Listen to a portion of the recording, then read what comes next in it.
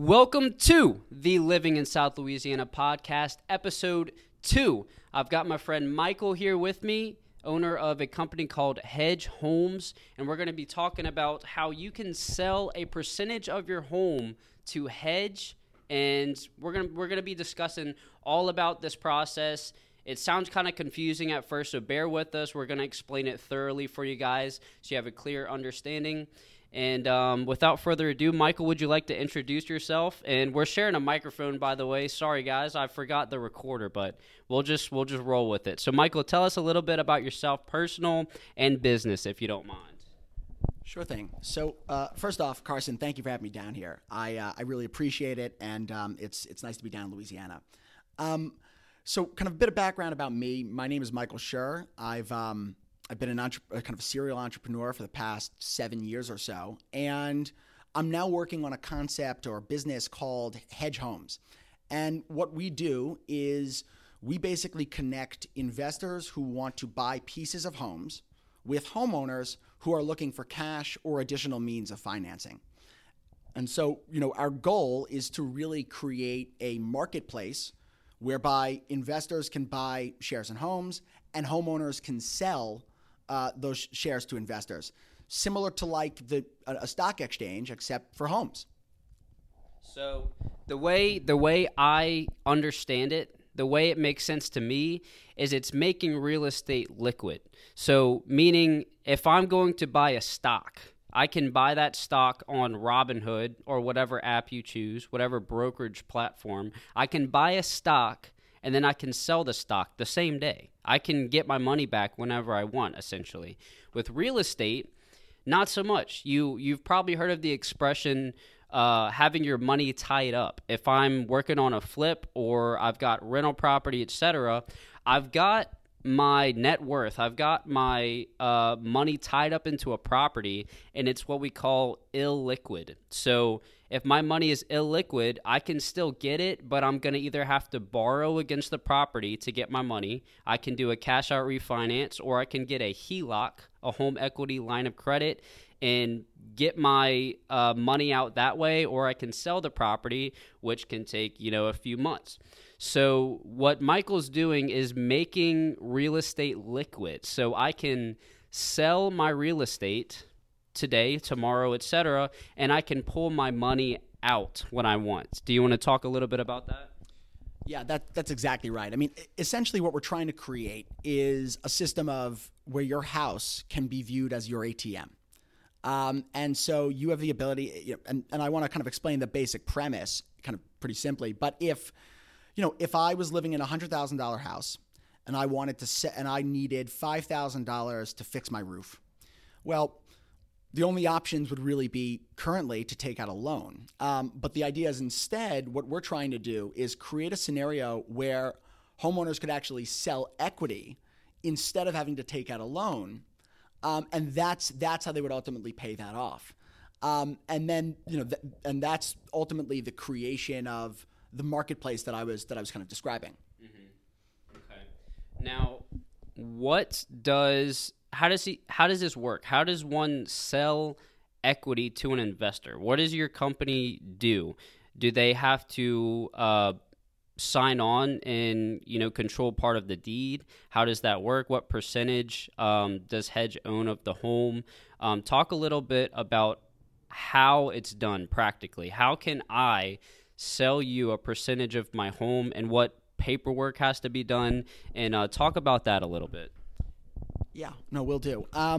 So I think the idea is if I buy 5% of your house, you sell it in 9 years. The house doubles in value. The equity you own in that house will have doubled in value, and my 5% will also have doubled in value. And so the idea is we really want to have investors in the same boat as homeowners in terms of the home's appreciation. And that's kind of a main key. In terms of sort of the logistics and paperwork for what goes into this, we kind of have two options. One option is we are put on the deed of the house as Hedge Homes. And the other option is we put a lien on the house and we subordinate that lien to any and all future lenders, so it wouldn't be restrictive or inhibitive on anyone's ability to refinance their house. Because I know that's an important thing for many homeowners. And so those are really kind of the process of how it works in terms of acquiring the equity in homes.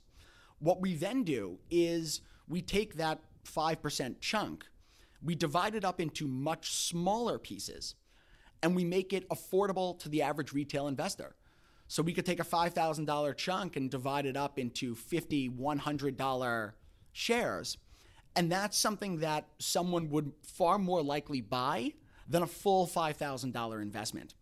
And that's the basic premise of it, right? Is we want to enable anyone in this country to actually invest in homes the same way homeowners have been making money off of for years. Everyone always talks about, boomers this, boomers that. Well, boomers made their money off homes. They made their money off real estate. Everyone's got the story of the grandma that, bought their house for 2 cents once and then sold it for $500,000 40 years later. It's, that appreciation is very much what I think the average retail investor should be able to get exposure to. It's part of the mission of our company.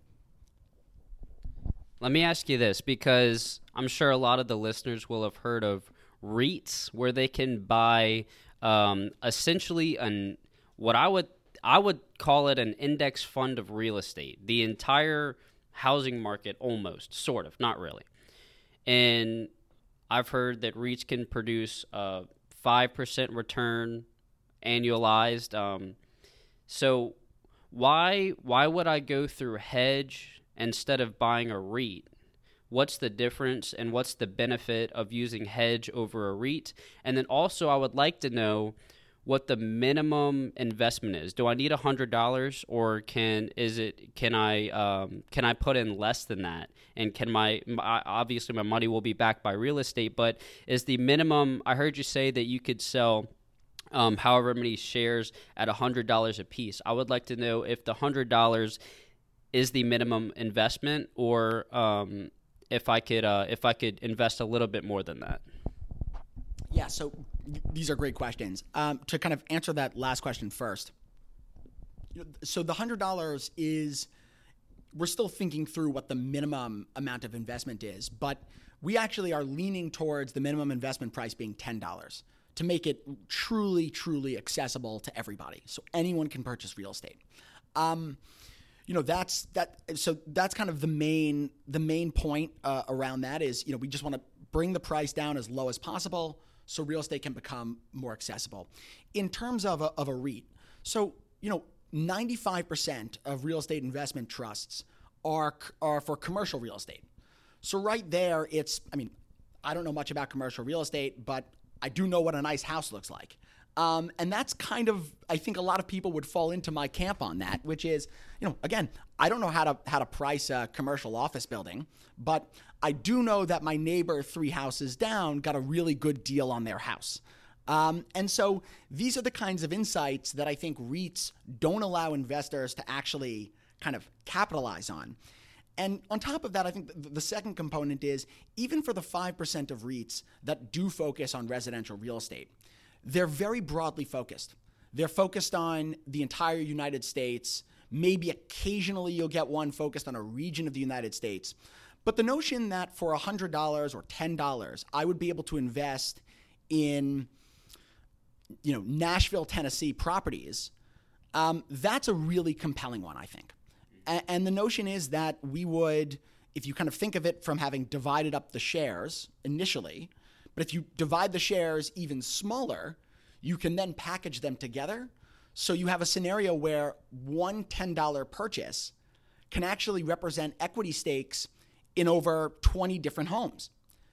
And so it's kind of this amazing way of getting almost instant diversification, while at the same time making a far more narrow bet on a particular real estate market with more conviction than is currently made available. Got it. Makes perfect sense. Now, I want to make something perfectly clear. I would like to know whether I'm a homeowner or whether I'm an investor. I would like to know what the qualifications are for either investing or selling a percentage of my home to an investor. Do I need solid credit? Do I need I mean, what if I'm behind on my payments? What if I've missed a couple payments? Is there anything that would prevent me from selling equity in my home or being able to? Just talk a little bit about qualifications and who this is for, and if there's anyone who this is not for, who it is not for. Great. So I think in terms of qualifications, one of the first things we'd want to look at is, we would want to do some sort of a soft credit check. Note, though, that unlike a mortgage where your credit check actually then hurts your credit score, this wouldn't. The main reason we'd want to do this is just to try to get a sense that, we don't want to invest in a home that will then quickly be foreclosed and the investors lose their money. Right. And so we really want to avoid a situation like that at all costs. And so some sort of a soft credit check is probably a good way to do that. And it's kind of very non-invasive. Aside from that, the only requirements are that there is kind of sufficient insurance on the property, and sufficient insurance is a term that can vary very much kind of case by case. But also, and then I think on the flip side, in terms of who can we sell these shares to, who's going to be buying shares in homes, we first will be launching it predominantly to accredited investors. And then very soon after, we'll be launching it to all investors. So anyone in the United States that's able to put together, probably 18 and up, that's able to put together $10 will be able to invest in real estate.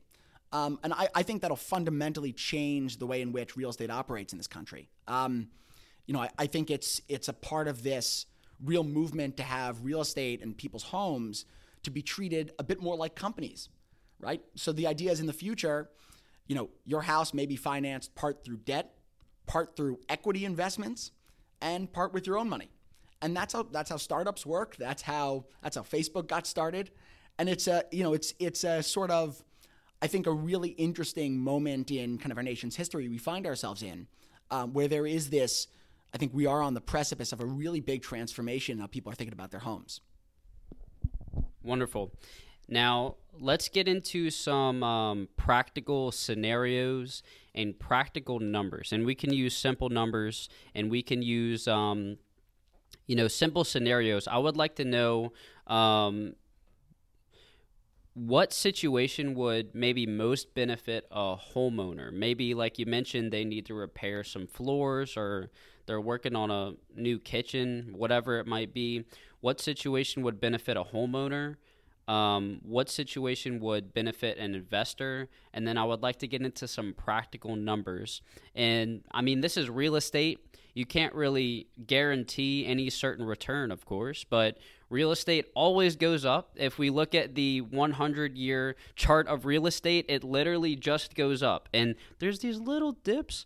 But, I mean, you can even like 2008. If you look at a 60-year chart, 2008 was this. It was up, up, up, up, up, and then it was a little dip for a couple years, and then up, up, up, up, up. So, real estate is a good investment. It is one of the safest investments you could ever possibly make. Now, like I said, I would like to know maybe averages, if you could present an average return or what people could expect. I just want people to have some sort of practical expectation when working with hedge, whether it be to sell a portion of their home or to invest in a portion of someone's home. So get into a little bit of the practical numbers and scenarios. Sure thing. Yeah. So I'll start with the homeowners that I think will win the game on this, which is a homeowner. So I'm living in a $100,000 house. I want to make a repair to my house. I want to make some upgrades. So I sell 5% of the house, and I get $5,000, or I get some certain amount, and I then put that money directly into repairs in the home. And next thing I know, my home's worth $110,000. And so I've just used the money that I took out from the home, put it back into the home in the form of repairs, fixes, improvements, and the like. And now I've just gained all of the equity that I would have given up. Those are the people that are really going to win this, are people that will want to take money out of their houses, reinvest it into their home, drive the value of the home up, and in turn, drive up their own investment. And so that's, I think, a really, really kind of, it's almost one of my favorite use cases, just because I think that it's one of these examples where benefits really compound on one another. I think another example could be with down payment assistance. For first-time home buyers, the national average is, I think, 6%. And, we're willing to have home buyers sell up to 5% of their homes to hedge. And so this provides a situation, this creates a situation where it'll become a lot easier to make a down payment on a home, which is the single biggest obstacle for most homeowners today, is just saving up for the down payment. And so those are two things that really excite me a lot. And I know there was one more question as well. I think I might have. For the other side, for investors, Yes, for investors, what can they expect? Yeah. Right. So for investors, I think, and this is one way to answer this question, or I'll put it this way. The fact that I can't answer this question with a single number saying all investors will have X return is an asset, not a liability. And the reason why is because we give investors the ability to make far more narrow bets on real estate than they otherwise could. So the ability to invest in one specific city versus having to invest in the entirety of the United States. So, if you had invested, if I had owned 1,000 properties scattered randomly across the United States, or better yet, if I had $100 in 1,000 properties scattered randomly across the United States, I would see what would be, sorry about that. I would see what is the U.S. national average appreciation, which is like 3.8% or so. But if I made my investments in a city I thought was going to have really high appreciation, that's where the fun really begins. So Salt Lake City, for example, had a few years ago where I think their homes appreciated north of 25%. And so that would have meant a 25% return for investors who owned real estate in Salt Lake, including the investors that own a fraction of the real estate in Salt Lake. And so, the returns will vary nationally.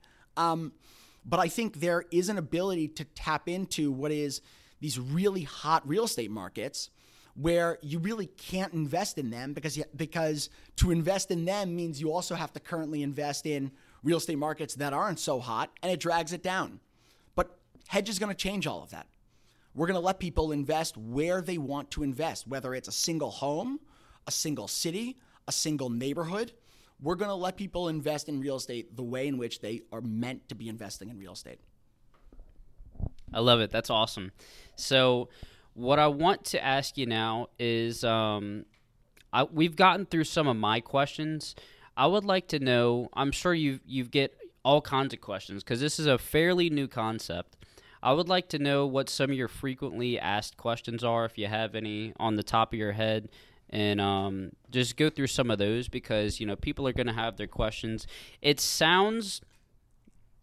just different. It's something that people aren't used to. People are used to REITs, and people are used to saving up for a down payment and buying a house and renting it out with a tenant, etc. People aren't used to this, and it's different, and people are going to have their questions, and people are going to be uneasy about it. So the more that we can, answer those frequently asked questions, the better. So if you have any on your mind, I would love for you to talk about those. Definitely.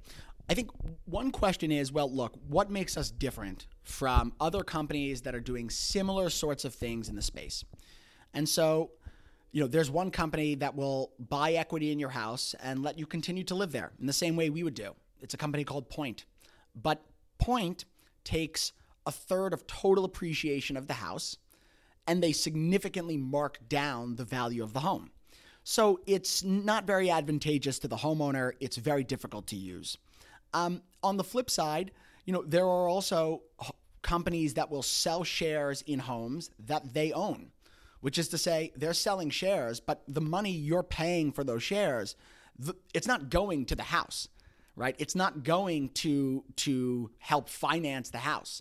It's just going because that person is trying to make a profit off of the home they own. It's not connecting an investor to a homeowner, and that's what we do that's different. You could think of us less like a bank and more like eBay, in the sense that we we believe that investors want to invest in homes. We believe homeowners want more cash, want more alternatives to debt-based financing.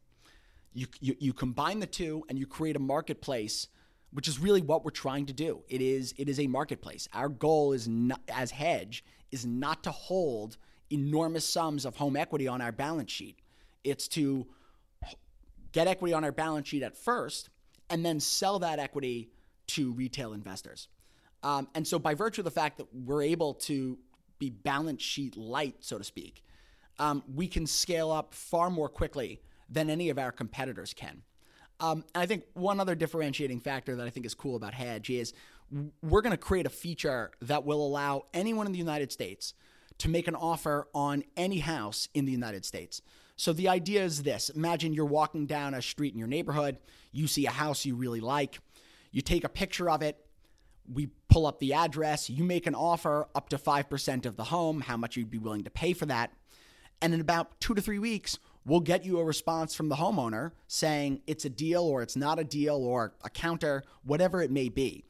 But the idea is we really want to create a kind of an explosive atmosphere for real estate investing where it will take off the way it should.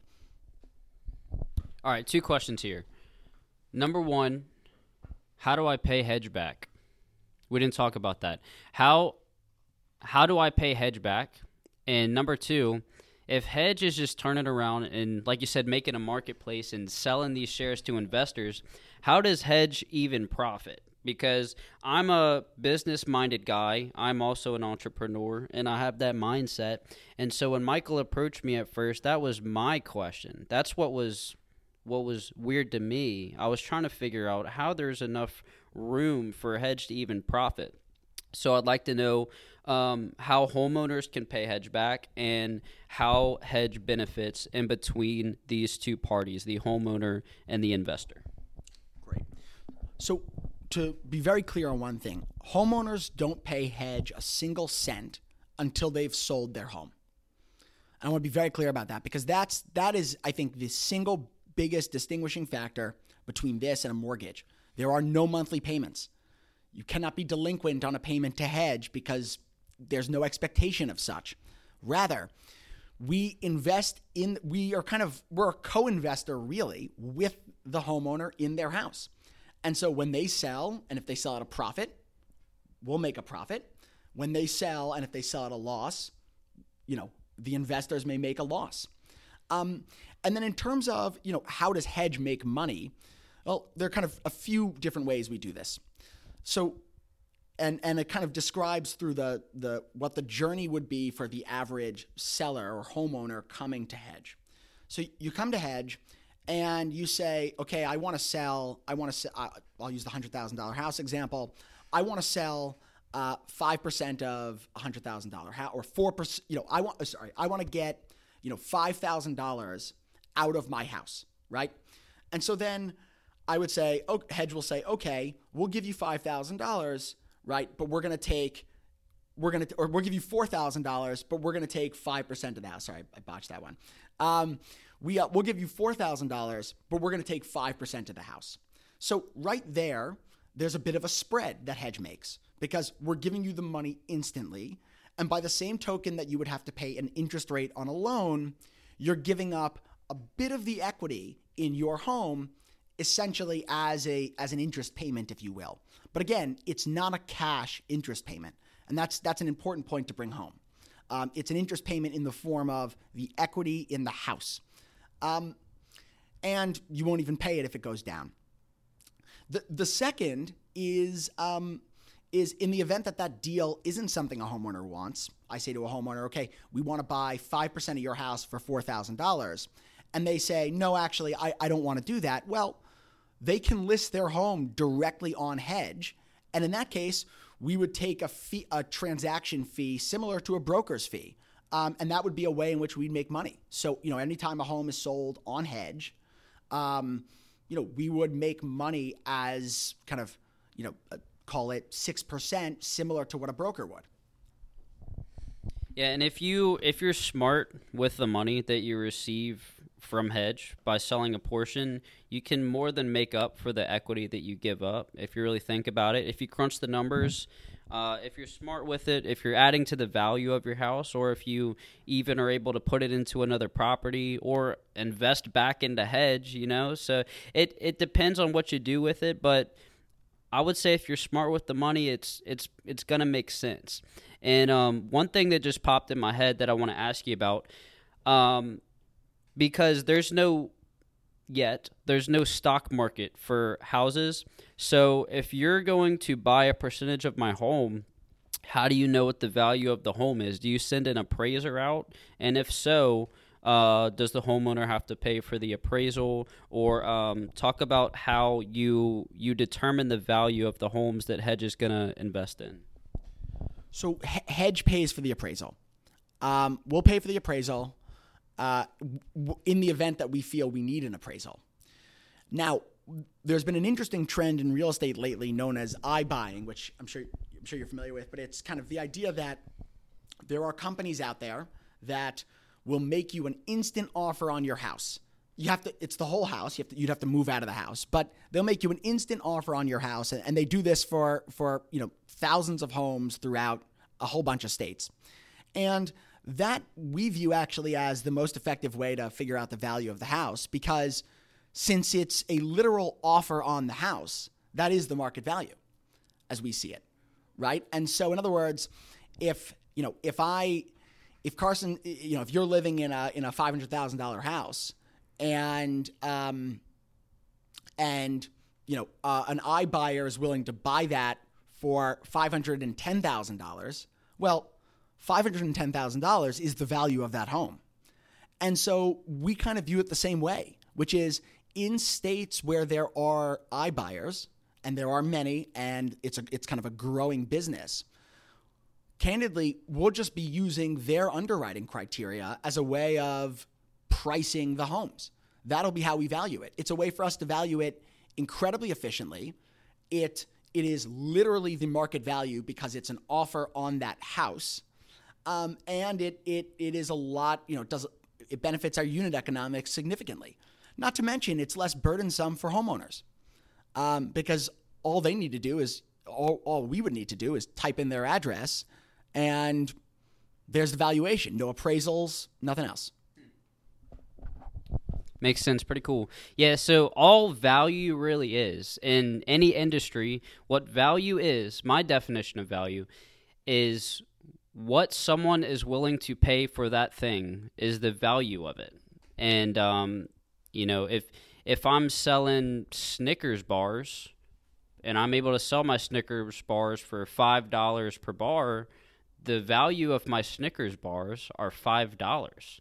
So it goes with anything in any industry. Value equals the amount of money that someone will pay for a certain thing. So what he's saying is if there's people that are willing to pay $300,000 for your house, that is what the value of your house is.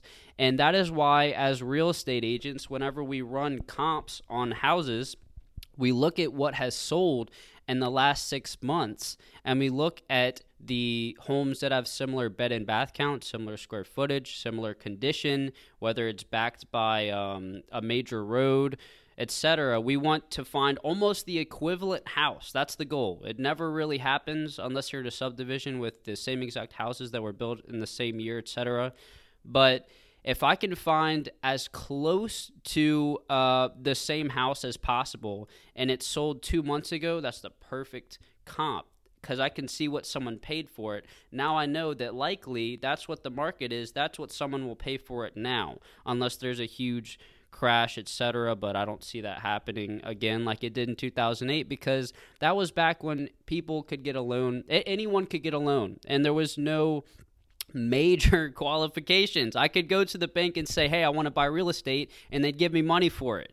And so that back then, that was kind of irresponsible lending, and we're past that now. We've got regulations, more regulations, I should say, and people are smart with their money. Investors know, I need cash flow, not just speculation plays, because if I'm just buying an asset that doesn't cash flow and the market crashes, well, now I'm screwed.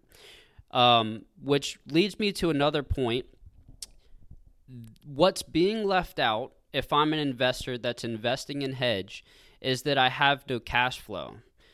However, if you hold for long enough in just about any market, if you're able to keep your money in hedge, you're going to make significant returns. So talk about cash flow, because what I'm assuming is if I'm a homeowner, if I'm an investor, let's say, I'm an investor that invests in physical real estate, and I want to sell you a portion of my rental property, I do not owe you a portion of my rent, I think. So I just want to ask you.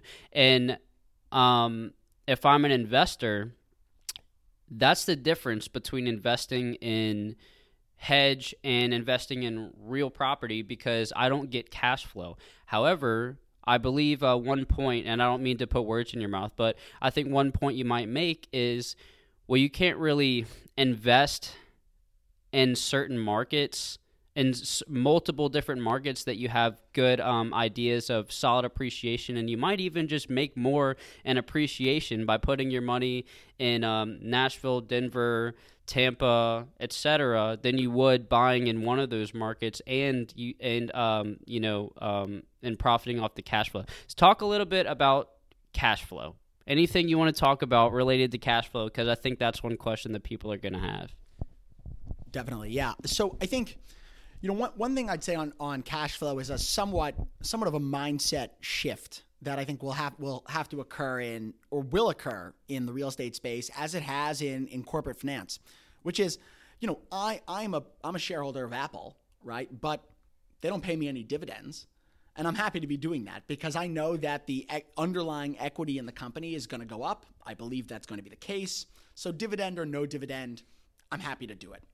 I think in terms of why we aren't doing that for hedge, we made a very conscious decision that hedge is not going to be redistributing yield to all of its investors. Few reasons for this. So for one, it angles particularly towards rental properties. And I think that there is a bit of a problem in that sense with, a lot of times there are enormous management fees and overhead that actually has to go into keeping and maintaining the property. So it's not as if the yield would be that great anyway. But secondly, I'd make an argument that, I think a home, if you have two homes over 10 years, one of the homes is professionally managed and has a new renter in every year, and one of the homes is owned by a homeowner, and it's the same homeowner living in it for the whole 10 years. Which of those two houses do we think will come out in better shape at the end of the 10 years? My suspicion is actually that it's going to be the house where the homeowner was living there. So my logic is, why on earth would I ask investors to be paying management fees for things that, for appreciation that they could realize more cheaply, and they could actually see more appreciation if they're just dealing with a home that is owned outright. And I think the third part is for people that do own rental properties, it's very advantageous that we aren't taking any of the yield or rent that they're getting. And we do this for two reasons. One, we want to offer investors something that is solely a reflection of the property at hand, right? We don't want it to be based off of, did so-and-so pay their rent 2 months ago, and is that going to affect the value? We want it to be a bet on real estate and on the property in particular. And so it's very harmonious, this notion that, if a renter owns 100 properties, we could buy 5% of each of those 100 properties, sell them, and then that renter actually now has the same cash flow and less underlying exposure plus cash from those acquisitions or from the sale of 5% equity that he can then put towards another property that generates more income. And so in most ways you cut it, there are, it benefits, I think the truth is liquid markets benefit everyone in the market. A market with greater liquidity is going to be a market that's more efficient. It's going to be a market that benefits the players within that market far better. And speaking of liquidity, I want to talk about for the people who are into maybe crypto investing or NFTs, which is a new thing emerging that I think is going to be the future. I've heard of people, and for the people who don't know what NFTs are, I think it's non-fungible tokens, something like that. Michael's going to give his definition of what an NFT is and how it's used, but I've heard of NFTs being considered the next internet. Like the internet in 2000 is what NFTs are going to become in the next maybe few years or so. And I've heard of people saying that the way you can think about it is, say, I forget when Star Wars came out, but say Star Wars is in the movie theaters for the first time, and I buy my ticket to the movie theaters, but it's an NFT, and it's the first Star Wars movie ever. And then 40 years later, 30 years later, whatever it is, I have that ticket in NFT form in my, I don't know, crypto wallet, whatever it is. The value of that NFT is going to be significant because Star Wars is one of the, I've never really gotten into Star Wars, but it is one of the most monumental movie series ever. So if I have one of the first tickets ever sold of Star Wars, the value attached to that NFT, that ticket, is going to be monumental. So, and the way I understand it is the blockchain, which is a platform where you can track and sort of validate that someone owns a particular thing. That's what creates the value, because you can just screenshot a picture of a cartoon animal that's an NFT, and you can say, well, I also have the NFT, but the thing that actually makes it valuable is that it's one of a kind, and you can tell that it's one of a kind by checking the blockchain. That's the way I understand it. Let me know if I'm wrong. Let me know if you have anything to add to that. Honestly, I don't have much to add to that. I think that was a perfect a perfect explanation. Yeah, no, that was a great explanation. It's kind of like in the same way that every physical dollar you see has a barcode on, has a string of numbers on it. That is how that dollar is identified. And so imagine if, that same level of identification protocol could be applied to things online. That same sort of like irreversible number that's etched on each dollar, right, can be applied online. It would be hard to duplicate things online. And once you can't duplicate things, once something is online, you can't duplicate it. Well, you have an original thing, an original work of art, an original picture, whatever it may be. And that's kind of my understanding of that. And I think there's a similarity in that. There is an interesting use case for the blockchain in hedge, in that, I think by the same token that we want to make sure transactions aren't being repeated, we want to make sure that every and this is of paramount importance. We want to make sure that every homeowner and investor knows exactly how much they own in each house, and we want to keep track of that. And now imagine you get to a place where we have thousands, millions of people trading on our platform daily. Well, it would be hard to keep track of. And the blockchain is something that we're very actively exploring as a means of kind of keeping track of, the management of who owns what equity.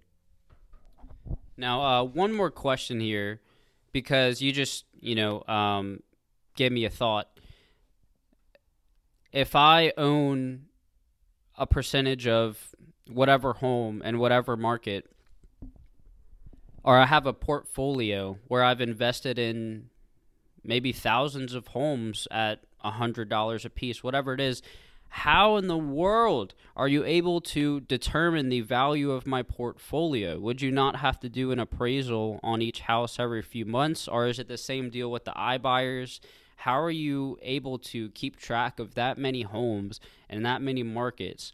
And how am I going to know the actual value, or is it based on averages? So answer that question for me. Yeah, that's a great question. So the idea is before any house comes on, we will have a process to value every home that comes on to Hedge. And the index will exist, or sort of the collection of homes, if you will, the basket of homes, will exist only among homes where we have already determined their value.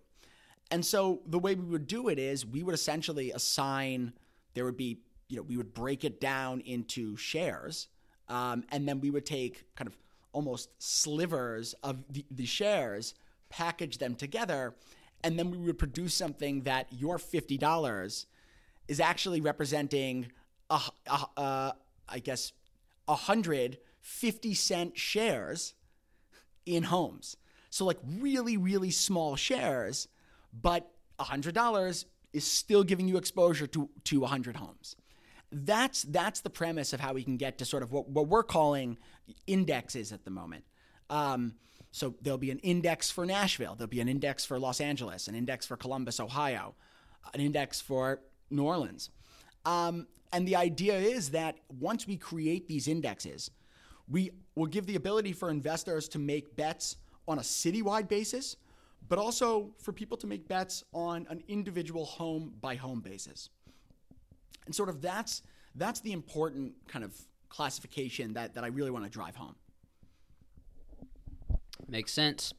I think that was all of the questions that I had about Hedge, but if anyone has any other questions, if they want to know more about Hedge, where can they find you? Is there a website? Can they email you? How do they find out more? And who can they talk to? Just kind of plug yourself a little bit here. Sure thing. You can reach me at michael@hedge.homes. Or you could go onto our website, hedge.homes. That's literally all you need to type in, hedge.homes. And there will be information on the website about what we do. But also, and most importantly, there'll be an ability for you to put in your email address, and then we'll be able to reach out to you. And the way that website works is, if you are a homeowner interested in selling your house, you go onto a piece of your house, you go onto the website, you type in your email, your address, how much money you want to get out of the house, and then within a few days, we'll respond with an offer to you, commensurate with the equity in the house. Sounds good. Well, thank you, Michael. I appreciate you coming all the way from New York. Carson, thank you for having me. Yes, sir. And that's pretty much it for the podcast, episode 2.